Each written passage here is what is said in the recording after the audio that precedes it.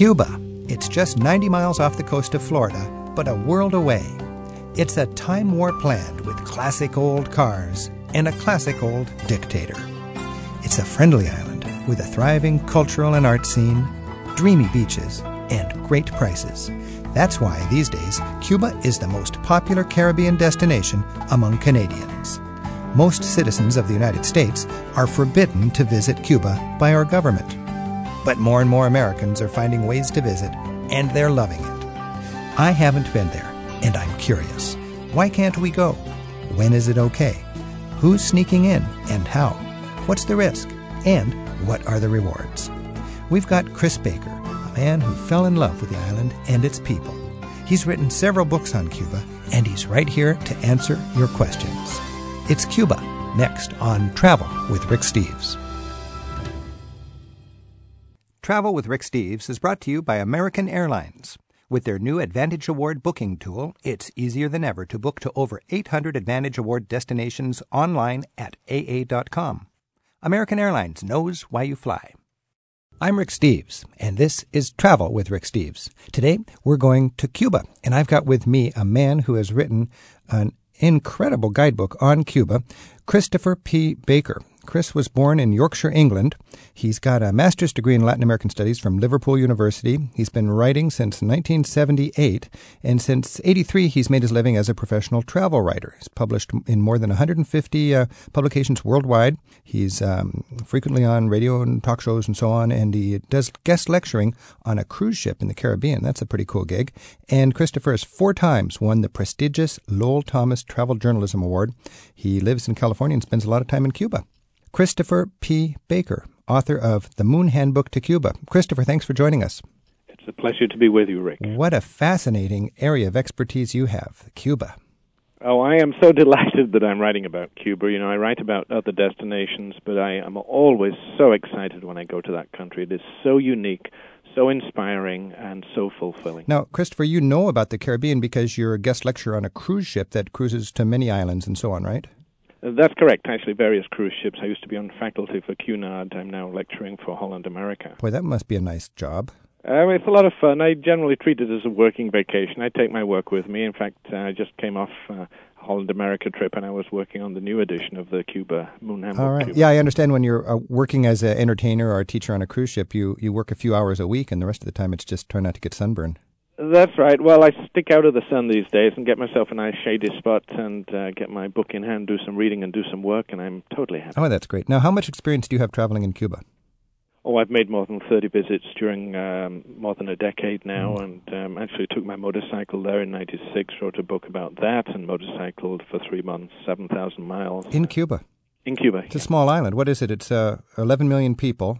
It's 11 million people. It's about 800 miles east to west. But I think it takes a lot of people by surprise in terms of the distances and some difficulties that can be encountered with travel for travelers. I would imagine 90% of the visitors just stick to Havana and maybe a famous beach resort or something. And certainly if you're going for a short period, it's worthwhile sticking with Havana because there is so much in Havana, especially old Havana, which is this incredible colonial enclave of more than 900 buildings of historical importance that's been renovated right now. Absolutely fantastic castles, palaces, cobbled plazas, Hemingway's ghost walking down the street. Oh, my goodness. You know, this is a classic example, Christopher, of a place that for various reasons becomes mothballed, economic reasons. So many of my favorite places in Europe are so beautiful and great and popular today and affluent today because, ironically, of an economic downturn that kept them so in hibernation as far as economic development goes that nothing was changed. And Cuba, in the last 30 or 40 years, has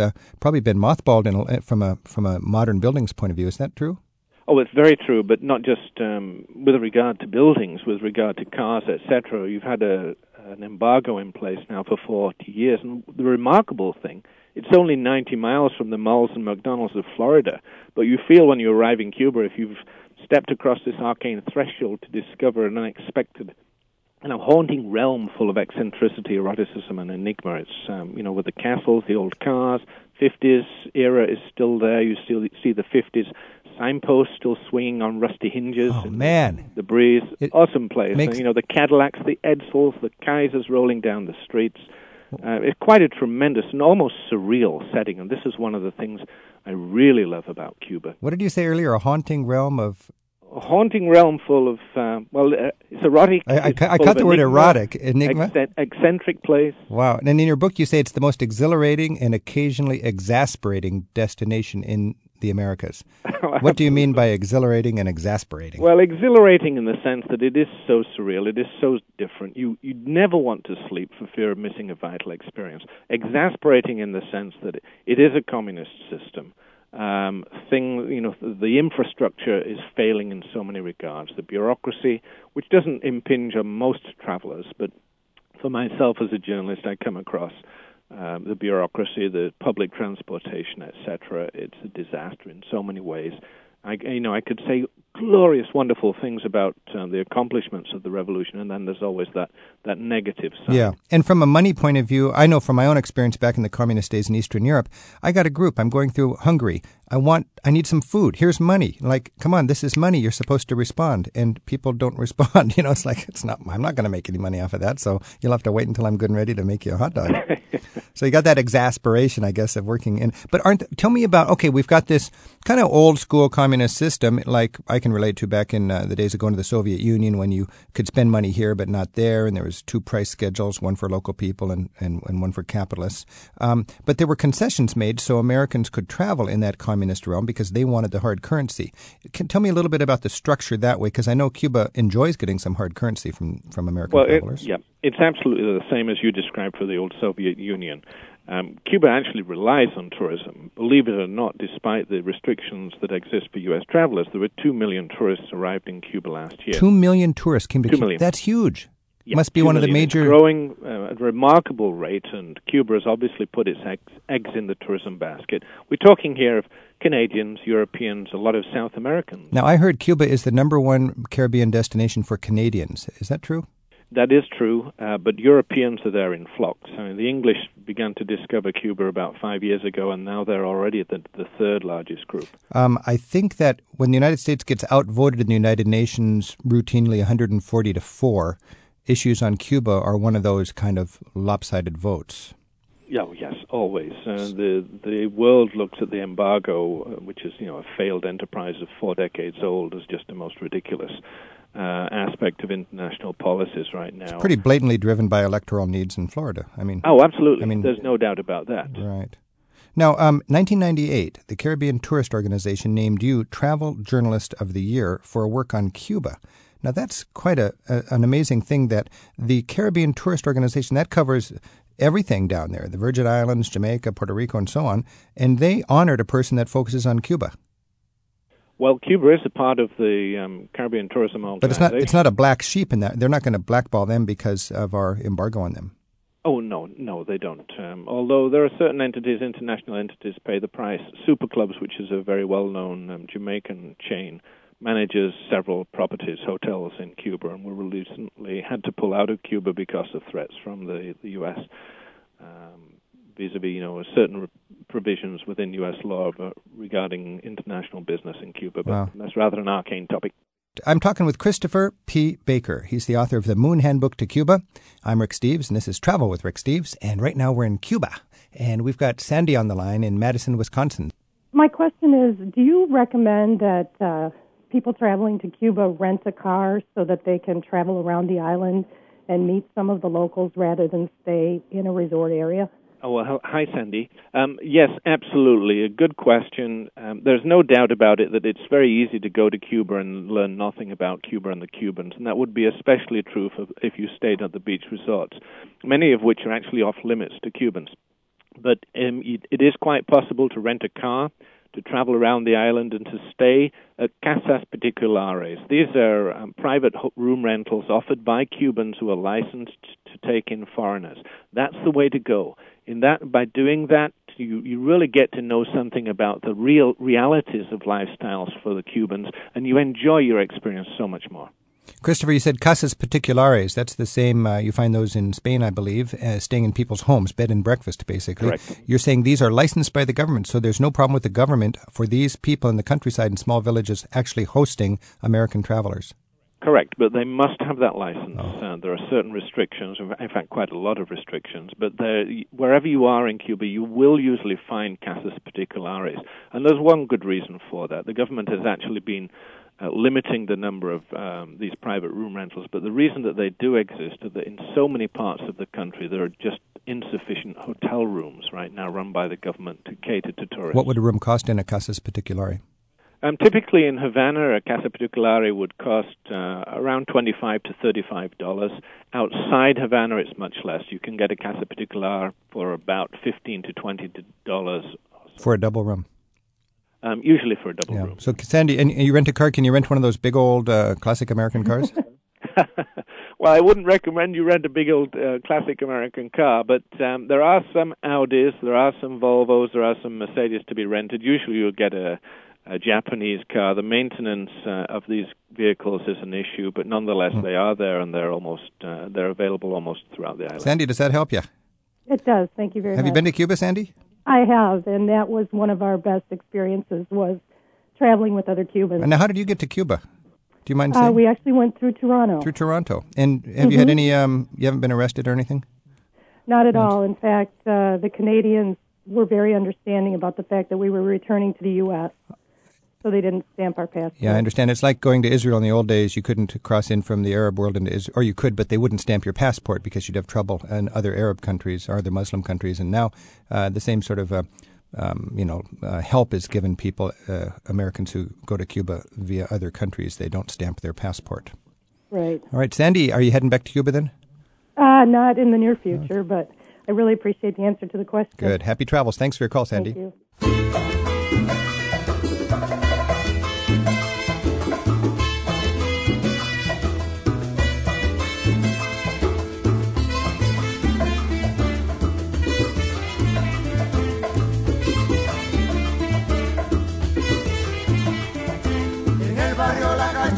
Se ha formado la corredera, en el barrio La Cachimba se ha formado la corredera. Allá fueron los bomberos con sus campanas, sus sirenas. Allí fueron los bomberos con sus campanas, sus sirenas. Ay, mamá, ¿qué pasó? Ay, mamá, ¿qué pasó?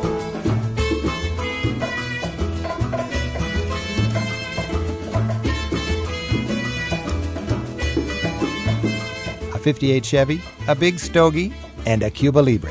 We got more stories about travel in Cuba coming right up on Travel with Rick Steves. En el barrio La Cachimba se ha formado la corredera. En el barrio La Cachimba se ha formado la corredera. Allá fueron los bomberos con sus campanas, sus sirenas. Allí fueron los bomberos con sus campanas, sus sirenas. Ay, mamá, ¿qué pasó? Ay, mamá, ¿qué pasó?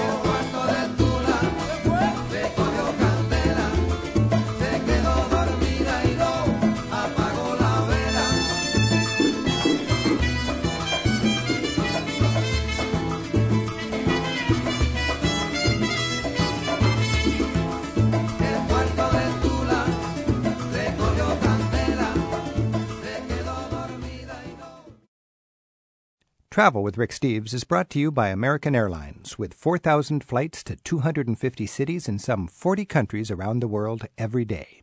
It's easy to book your next flight at AA.com. American Airlines knows why you fly.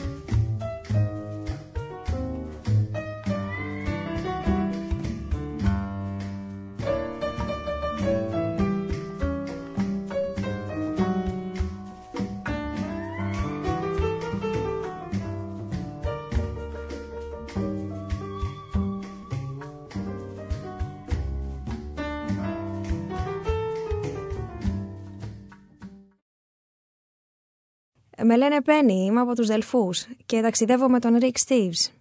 That was Greek. I'm Penny from Delphi, Greece, and I'm traveling with Rick Steves. Με λένε Penny, είμαι από τους Δελφούς και ταξιδεύω με τον Rick Steves.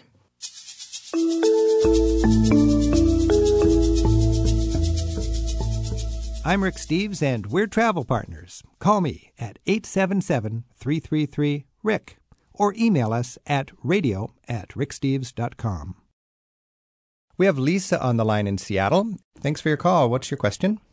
My question is, you had talked about the travel embargoes, and I was wondering if it was technically legal for Americans to go, and if so, why aren't there any flights from the U.S. to Cuba? Have you been to Cuba yet, Lisa? I have not. I've been to Key West, which was very close. Right. Let's talk about that because, this has been one of the most, the hottest topics I've had in this program when we've announced an interview is Cuba. There's so many people that have been to Cuba and are fanatic about it. There's so many Americans that want to go to Cuba, but they don't know how to go. There's so many people that realize 2 million travelers go to Cuba every year. It's the number one Canadian destination in the Caribbean for Canadians, and Americans want to know what is the story. Chris, can you give us just a good primer on how what Americans are dealing with when they want to go to Cuba? Okay, let's keep this brief. Firstly, it's not illegal to travel to Cuba. It's merely illegal to trade with Cuba. That means you break the law as soon as you tip the taxi driver as soon as you leave the airport in Havana. However, having said that, there are certain provisions within U.S. law for very, very specific types of individuals to travel to Cuba. Unfortunately, they're so restrictive that means a sports figure going for a competition, a journalist, a full-time journalist for an accredited news organization, certain Cuban Americans who can now only visit their family once every 3 years. For the most part, 98% plus of the U.S. population these days probably can't find a way to go, unfortunately. The Clinton administration had opened the door and pretty much everybody could find a legal way to go. Now, very restrictive, and the Bush administration is actually now beginning to police this. I'm talking with Christopher P. Baker, who writes the Moon Handbook to Cuba. Let me read a few more emails from people. Mario in Miami wrote, most Americans are not permitted to travel to Cuba legally. Wait until Cuba is free again. I suppose that's a common sentiment for a lot of people in Miami. Absolutely. But the community of Cuban Americans in Florida is now divided. The moderates want to engage with Castro. They realize the embargo has been a failed enterprise for 40 years. But Bush administration policy is certainly dictated by the more hardline approach of Cuban Americans who want absolutely no accommodation whatsoever with Fidel. Henry in Napa, California writes, Cuba people are suffering. Boycott Cuba to get rid of Castro. Is the boycott an effective way to get rid of Castro? Well, we've had a boycott for 4 decades. In fact, the argument amongst people who truly do know Cuban reality is that if the goal is to get rid of Castro, the quickest way to do it is to lift the embargo and flood the country with dollars. I think Fidel probably understands that. Boy, that's thinking out of the box. All right. Well, there's a lot of nervousness. A lot of people want to go, but a lot of people are law-abiding. They don't want to get arrested and so on. And I heard that you risk a huge fine if you do go. Let's say Christopher P. Baker, author of the Moon Handbook to Cuba, who rides his motorcycle all over Cuba routinely. How can an American go to Cuba right now? Just walk me through the stages. So, because you can't fly from Chicago to Cuba. What do you do? Well, there are actually direct flights to Havana from Los Angeles, New York, or Miami for those individuals who are legally entitled to travel to Cuba. You would need to check with the Treasury Department, U.S. Treasury Department, or by the handbook and to learn who can travel legally. If you don't want to do it legally, if you don't have a license, then you can go through Canada, Jamaica, through Bahamas, through Cancun, through Costa Rica, etc. From Mexico? Is there a flight from Yucatan or something? There are daily flights from Cancun, absolutely. Two airlines, including Cubana, fly from... From Merida? From Cancun, from Merida, from Mexico City, from Tijuana. How many Americans sneak into Cuba from other countries a year? Okay, the statistics have changed this last year, but for 2003 there were over 160,000 U.S. citizens traveled to Cuba, of which about 30,000 plus did so, let's put it in inverted commas, illegally. 30,000. Boy, your book would sell a lot better if this embargo was lifted. Oh, no kidding. Sorry to say. I have 5 books on Sorry Cuba. to say. I'd sure see a lift in my income. Hey, Christopher, let's talk a minute about these cars. I mean, it must be incredible if you're an aficionado of great old cars. What is it like? I mean, give me a little insight into that. Absolutely astonishing. I just published a book called Cuba Classics, a celebration of vintage American automobiles, as a coffee table book, and I did a thorough study of the whole scenario. And about 1 in 6 passenger vehicles in Cuba predates the revolution. That means it's pre-1961. The astonishing thing is that the taxi fleet in Havana, for example, the average vehicle would be an old 1958 Cadillac.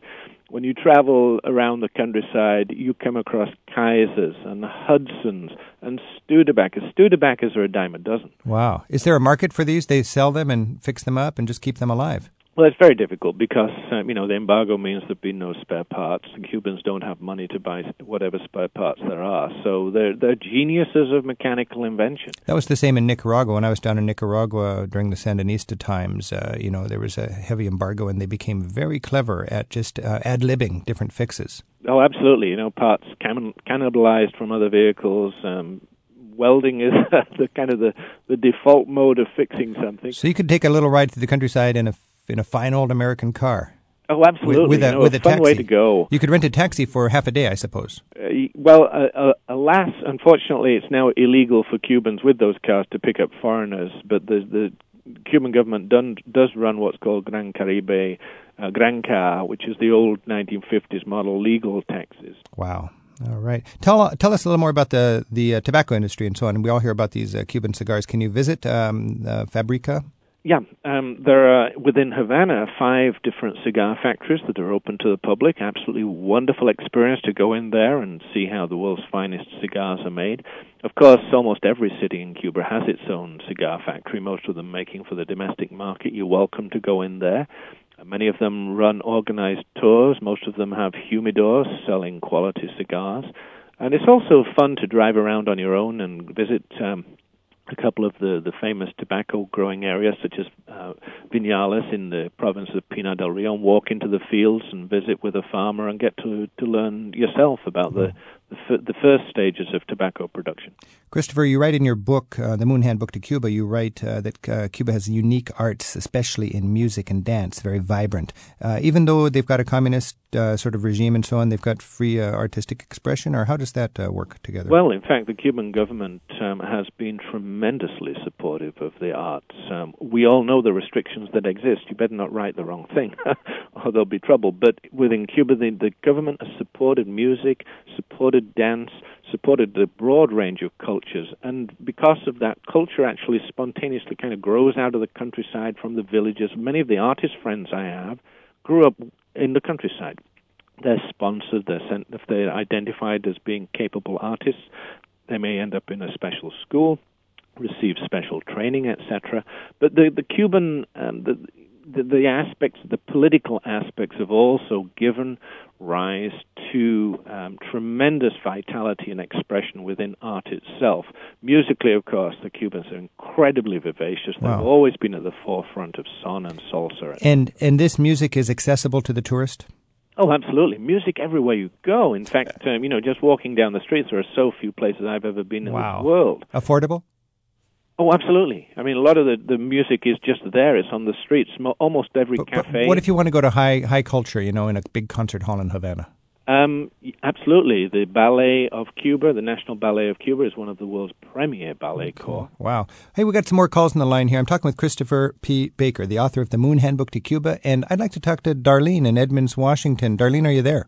Yes, I am. Thanks for your call. What's your question for Christopher? Well, I had an opportunity to travel in Cuba back in 2001. My husband and I traveled there on a religious visa through the Presbyterian Church. And probably, rather than a question, just an affirmation of many of the things that Christopher has spoken to in terms of the old cars and stepping back in time. And one of the people that we worked with, we were doing learning Spanish with, and we had a tutor. This is a lady who was 78 years old, and one of her we had a lot of discussion about the revolution, and of course, she experienced all of that. And her comment to us was that she did not consider herself a Fidelista, but that times were so much better since Fidel Castro had come into power prior to the revolution, that life was better for everybody. And yet then some of the younger generation that we encountered had a lot more animosity toward Fidel and some of the issues that they're dealing with. And you were there with your church, and you were the people were comfortable talking with you? They were very comfortable talking with us, and they made it very clear to us. In this, we talked to a lot of people that their issues, they had nothing against the American people, but they really felt that the issues were between our governments. And they were very kind to us. Wow. Very warm, inviting, very eager to talk with Americans. So there wasn't you didn't, I guess, when you think of developing countries and poor countries and struggling countries, there's repressive right-wing governments and there's repressive left-wing governments. And I guess what people are saying here, and I think what Christopher is saying, going down there does not necessarily mean you support Castro. Going down there is a chance to connect with real people, as you did with your church. You probably weren't going down there to support Castro. What were you doing? We were down there. We were at the time serving a church in New York City with a large Latino population, and my husband was pastor of the church, and he wanted to learn Spanish to better communicate with the members of his church.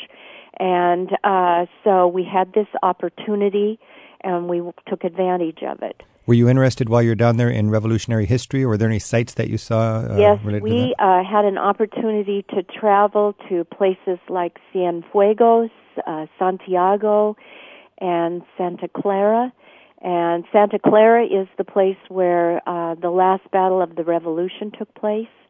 And our guide was very knowledgeable in terms of his history of Cuba.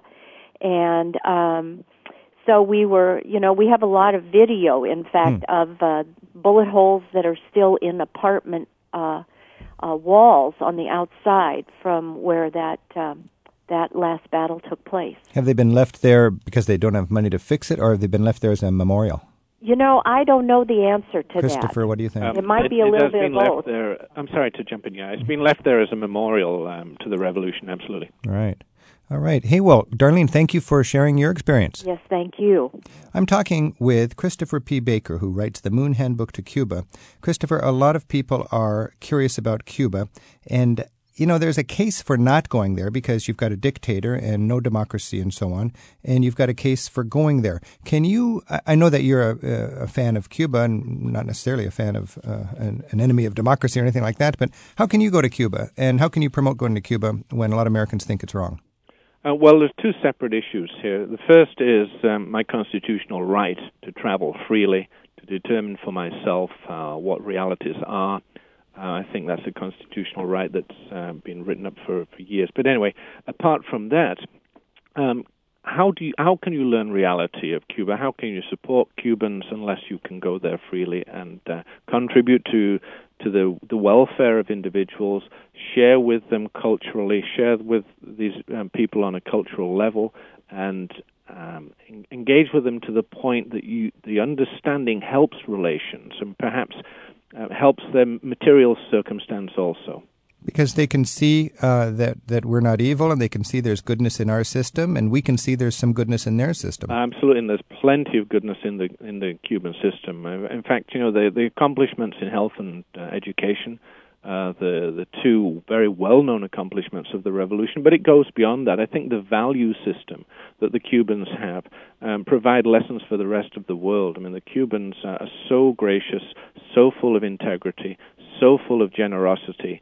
And part of this, the value system that they hold as a culture, is definitely a result of the revolution. There are certainly many, many positive aspects to the system that they've created uniquely over 50 years. And I've heard that literacy is very, very high there. Literacy is fabulous. I mean, wherever you go, whether you're in the countryside or in the cities, almost everybody is not just literate in the sense that they can read and write, but even in your average conversation, even with a peasant, it may be that individual will quote to you from classical literature, drawing it into a conversation, an experience you would rarely have, for example, in the USA. Wow.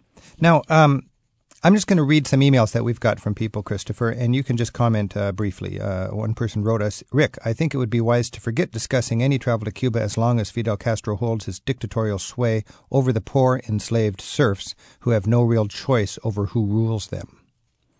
Well, there's certainly a lot of truth to that. There are no free elections, and whilst I don't want to use the title dictator, the restrictions are well documented in Cuba. Poor enslaved serfs. Let me give you an anecdote there. Cuba is a divided society. Certainly, probably, let's just for the sake of argument say 50% of the people are very ready for a change, but another 50%, especially in the countryside, do support Fidel. The anecdote that I'd love to tell you is of when I arrived on my motorcycle in Vinales, which is the area known for tobacco, and I visited a tobacco family to get kind of tobacco 101. And there, hanging in their kitchen, was a photograph of Fidel. And I asked them how had communism treated them.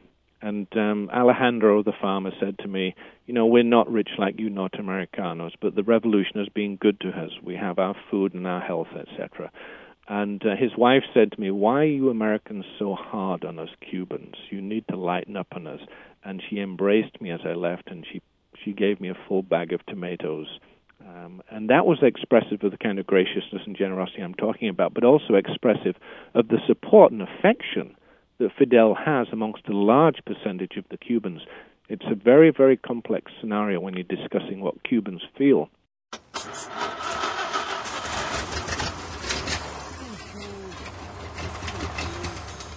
Classic cars, the world's best cigars, but most of all, incredible people and a lively, thriving cultural scene. This is Cuba, a country our government doesn't want us to visit. But we're going to talk about Cuba coming up on Travel with Rick Steves. Aquí, señoras y señores, damas y caballeros, lo invitamos a este gran espectáculo Agroflocol B18, el sonido del barrio.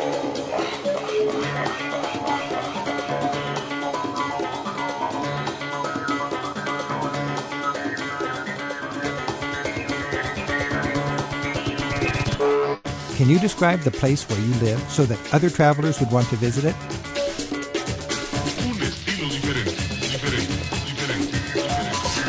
Maybe you live in a popular destination and you have a unique take on it. Or perhaps you live in a place that nobody visits and you think they should. See if you can single-handedly bump up the tourist trade in your hometown. Send us a short hometown promo and we'll use our favorites on the air and post them on our website. For all the details, see ricksteves.com. Our email address is radio@ricksteves.com. ¡Que viva la música!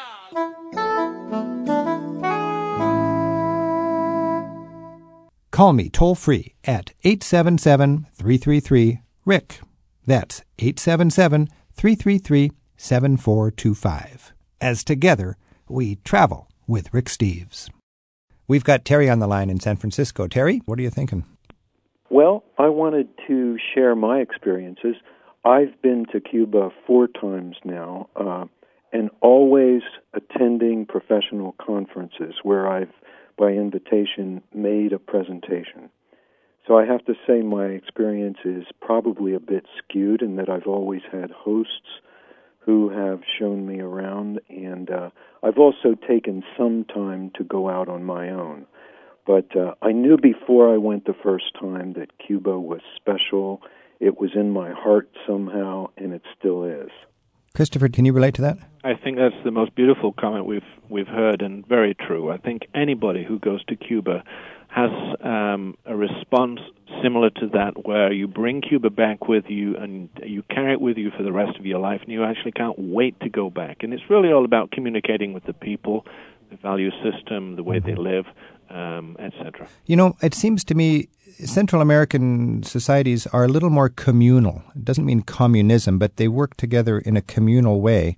And it seems that they would handle this kind of a system a little easier than societies that are more rugged individualist. That's right. I go to psychology conferences. I'm a family psychologist, and the term that they use is familismo. And that means not only are they connected to their immediate families, but they bring people in, anybody that they make an intense connection with, and they do it easily, is familismo. And so this kind of extended family feeling is real. And it is true that when you're walking around Havana or anywhere else, strangers will come up to you, and they don't hesitate in the Anglo sense. They say, "Where are you from? How much money do you make? Who are your children? What are their names?" Yeah. And frankly, most of them are not hustlers. It's endearing, isn't it? Yes, very much. I just want to make one other comment about getting there. I have never gone on a license from the State Department. It seems I've never had time. So I've always made my own arrangements, which is much like tourists do. So you could have gone, had you gone through all the hoops, because you're going on business, you could have got the license to go directly from Chicago or LA or whatever, but you went through Mexico or Canada like the tourists who sneak in. Yeah, you have to take a charter flight. They usually go twice a week, depending where from. But I've gone through Mexico. Boy, there's something about this. Isn't the Spanish word mi casa su casa or something like that? My house is your house. When I was in El Salvador and Nicaragua, in these little villages, people invited you right in, and they genuinely wanted you to stay. I mean, it was like it was very emotional to travel in these countries. Very, very true, and this is ubiquitous throughout Cuba, and it's part of the reason that I think most people who go to Cuba just come back saying, "Wow, these people are incredible," and that's an incredible experience. Wow. True. And Terry, you've gone 3 or 4 times the way the tourists sneak in through Mexico or Canada, and you've done it without any sort of harassment or any problem. That's true, but I did read the advisories before I went the last time, and the official advisories are much stricter not to bring anything back, whereas in the past, my hosts have given me some aged Cuban rum, and you are not supposed to bring anything back this time. And it's also more difficult to make those arrangements through third countries, Canada or Mexico. So I would add a little bit more caution to those that are going on their own. Okay, so the tenor is a little different. Now, we do have a man who's a travel agent in Vancouver, BC on the line who's going to talk to us. Terry, I want to thank you for your call. Thank you, Rick. Marcel in Vancouver, BC. Thank you for calling. Now, you're a man who has, you've got a business and you help Americans get to Cuba. Well, we're a nonprofit based in Vancouver, and we do help Americans go to Cuba. We, before the travel restrictions were put in place, we sent hundreds and hundreds of college and high school students to Cuba. And now, with the new regulations that came in effect last June, most of the people that we help go to Cuba are going through Canada or a third country, because it's so difficult for them to get a license at this point. Do you also serve as a travel agency for Canadians wanting to go to Cuba? Oh, yes, yes. That must be a big part of your business. That is. There's about 425,000 Canadians that went to Cuba last year, and that's probably going to increase this year. So what is your take on the situation? What would you advise Americans? Is it wrong? Is it dangerous? Will it be a regrettable move? Well, it's certainly not dangerous in terms of the Cuban experience, because it's a very, very safe country. But the first thing we do is advise Americans what the possible ramifications are if they are caught going to Cuba without a license. And I've heard in part of your program that people seem quite well aware of that, the potential fine of up to $7,500. And as long as people know that they can get in trouble and they're willing to take the risk, then we're willing to help them. So far, none of our travelers have gotten in trouble from going to Cuba, because they go through Canada, and the Canadians are very good about not stamping the passport when they return to Canada. So, because if they tell the Canadian Customs that they've been to Cuba, the Customs are quite sympathetic, and they'll honor that. And as Chris and others have said, that the Cubans will not stamp an American passport. So the real issue is, if you bring something back and your bags are searched, then you're going to be in trouble for two things. One, for going to Cuba, and secondly, lying to immigration on your return to the state. Which is a very serious matter. Both of them are serious matters, yes. Does that get you beyond the $7,500 fine? No. Oh, really? So the worst scenario is you're fined $7,500. Let me just say that most of the fines that have been put out there are about $7,500. However, the provision in the law is for about 10 times that amount, potentially. I see. Yes, and Chris is right about that. And most of the people who challenge the fines, if they are fined and they challenge them, most of them are being reduced downwards to between $3,000 and $1,500. Why would they do that? I would think they'd throw the book at people. Well, that may change. It's getting travel restrictions and restrictions against Cuba in general are becoming stronger. It seems week by week and month by month. Travelers I know just feel in their gut that if our government tells us we can't go somewhere, we feel violated. We want to be able to go there. Well, I think the right to association is a constitutional right, and naturally, it's a healthy response for Americans to feel violated by the restrictions against Cuba. Now, Marcel, your travel agency is www.cubafriends.ca for Canada. That's right. Cubafriends, plural.ca. And we have a lot of information on there for U.S. visitors about how to travel to Cuba. And we've had people calling in who have gone legally with church groups. You can go to different business conventions down there. We've had a man who went just out of convenience. He didn't mess with the getting the license for a business convention in which he could have got the license, and he just went through Canada. And Christopher P. Baker, with his Moon Handbook to Cuba, has all of the specifics on that. We'll have the specifics of your website and Christopher's website on our website at ricksteves.com. Marcel, thank you very much. Thank you. Bye-bye. Christopher, any more comments on that? Only that it is only this last year, in fact, that the Bush administration has begun to actually fine people. A lot of people had been threatened with a fine and were asked to pay, and a lot of people paid up even though they'd never been prosecuted. And it's only this year. They've certainly tightened up. And certainly, even if you believe that you are legally entitled to go, it is worthwhile making sure that if you choose to do it legally and don't want to get fined, that you follow all the legal provisions. Right. Now, if somebody feels morally that they disagree with the embargo and they think that it's counterproductive and they care about the people of Cuba and they don't think continuing the embargo is the effective way to bring them a better life, where do you learn more and what can you do to get involved in that? Well, the Moon Handbook to Cuba, I deal with that issue. I deal with the whole ethics, etc. But there are various websites, forgetting the legal group that exists right now, but a legal forum of lawyers fighting the embargo. Okay. As always, we'll have backup material on our website so people can come to our website, look in the archive, and get the specifics on that.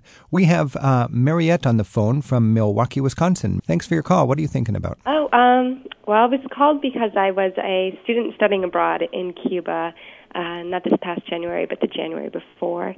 It was a 2-week study abroad program. We did have a license, but as you probably know, since this last summer, those such programs have been canceled, with the exception of some longer than 10-week programs that still exist in the United States for students.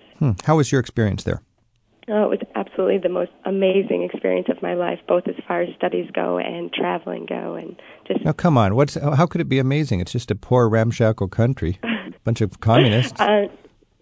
Well, you've touched a lot about on the people there, and the people are absolutely incredible. But it was also a very amazing learning experience. I was actually on a program for comparative globalization, and we went for 2 weeks. Like I said, we spent half our time in Cuba and half of our time in Oaxaca, Mexico. So it was absolutely very interesting perspective. What a cool program. What school was that with? That's through the University of Wisconsin-Milwaukee, but like I said, it's been canceled since. God, there's a lot of importance that we can gain, a lot of understanding we can gain through travel, and I just do not understand how you can make the world a better place by not letting people travel and connect and learn from each other. We can bring so much to Cuba, and believe it or not, we can learn a lot from Cuba. All right, Mariette, well, thank you very much for your call. Sure, thank you. I'm talking with Christopher P. Baker, who writes the Moon Handbook to Cuba. Christopher, if you're thinking about going to Cuba, I was reading in your book, you quoted Bill Bryson. He said, Cuba is a third world country with first world people. What did he mean by that? Oh, I think he's referring to the educational levels, the cultural profundity of the nation, very rich culture, very well-educated people, absolutely incredibly literate and versed, knowledgeable about the world. I see. And when we go to Cuba, there's a big cult of Hemingway. Tell me a little bit about that. Well, Hemingway walked the streets of Havana, no doubt about it. Ernest Hemingway settled in Cuba and lived there for 20 years. He hung out at various bars, the two most famous being Bodeguita del Medio and Floridita. And the Cubans worship Hemingway, and they love his literature. They believe that he loved the underdog, and for that reason that he would have supported the revolution, although that's nobody knows the truth on that.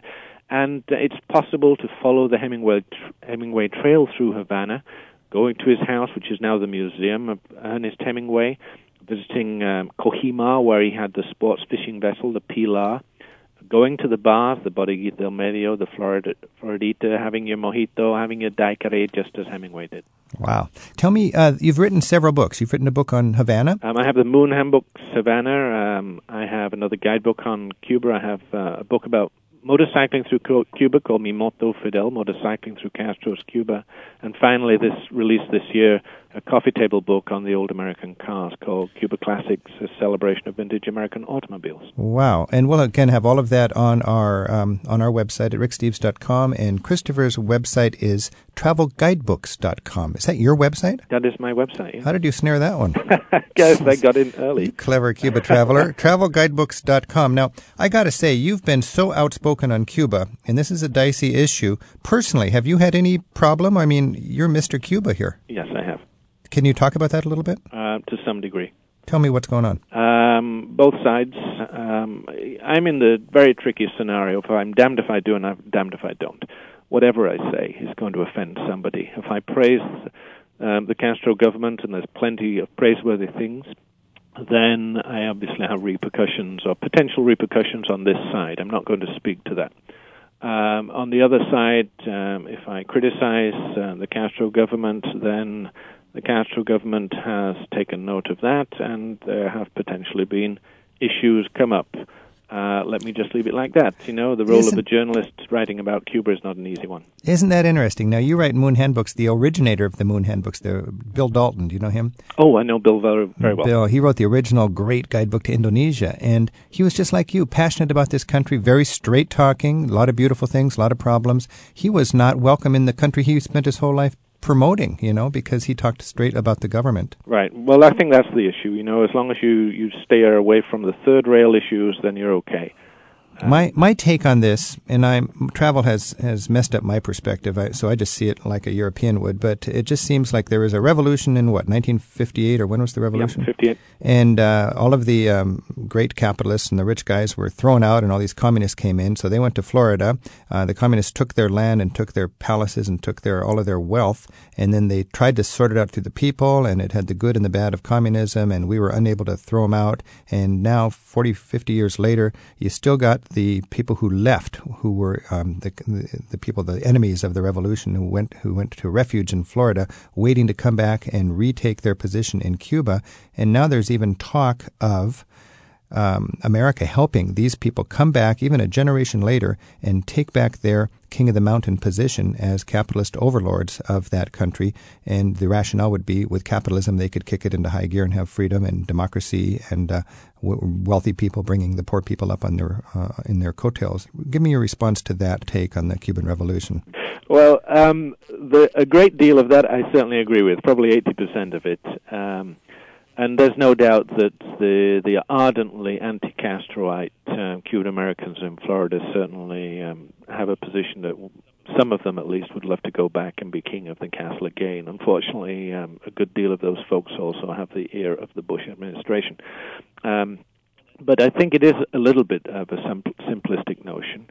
Cuba has progressed so far in so many ways that it's absolutely impossible for that scenario to happen. There'll be civil war in Cuba because there are so many people within Cuba who do support the Castro government. Of course, it's been a very, very destructive process. And certainly it's very easy to go to Cuba and not understand realities. It took me about 3 years, and that's pretty much what my book about motorcycling through Cuba is about. How I came to realize how naive I'd been by blaming the embargo for all the problems in Cuba. I hadn't understood the degree to which Cuba was an incredibly well-developed nation. The middle class was about as large a middle class as existed in the tropical world at the time. Of course, destroyed. Totally destroyed. Nonetheless, Cuba has come so far that it has its own middle class, an intellectual middle class, not an economic middle class, etc. And you'll get many millions of Cubans who will defend the revolution verbally and probably with arms if they needed to. And to complicate the mix, Cuba, when you assess its success, you can write it off because it was just supported financially by the Soviet Union for so long, or you can handicap it by saying it's done this in spite of economic hardships imposed by the United States. And both are true. And how do you can't measure it. And it's so interesting. Conservative types would think it's bad for liberal types to want to go there. Ironically, liberal types might go there and gain a little more conservative take on things. Well, absolutely, and that always seems to happen as long as you spend a good deal of time there to lift the rug up and see what reality is underneath.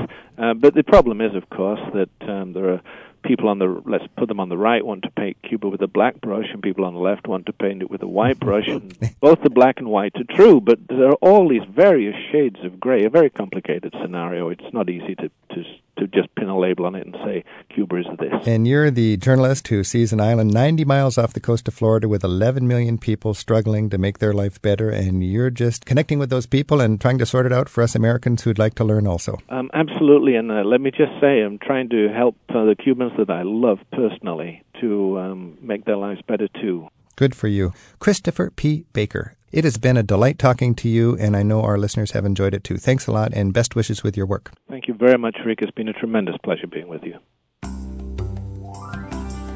Travel with Rick Steves is produced by Tim Tatton at Europe Through the Back Door in Edmonds, Washington. There's more online in the radio section at ricksteves.com, where you can look up information on this and other programs in the series. You can also look up topics we're working on for future shows and submit your questions and comments. That's at ricksteves.com. Travel with Rick Steves is produced in association with KUOW Public Radio in Seattle. Travel with Rick Steves is brought to you by American Airlines. With their new Advantage Award booking tool, it's easier than ever to book to over 800 Advantage Award destinations online at AA.com. American Airlines knows why you fly.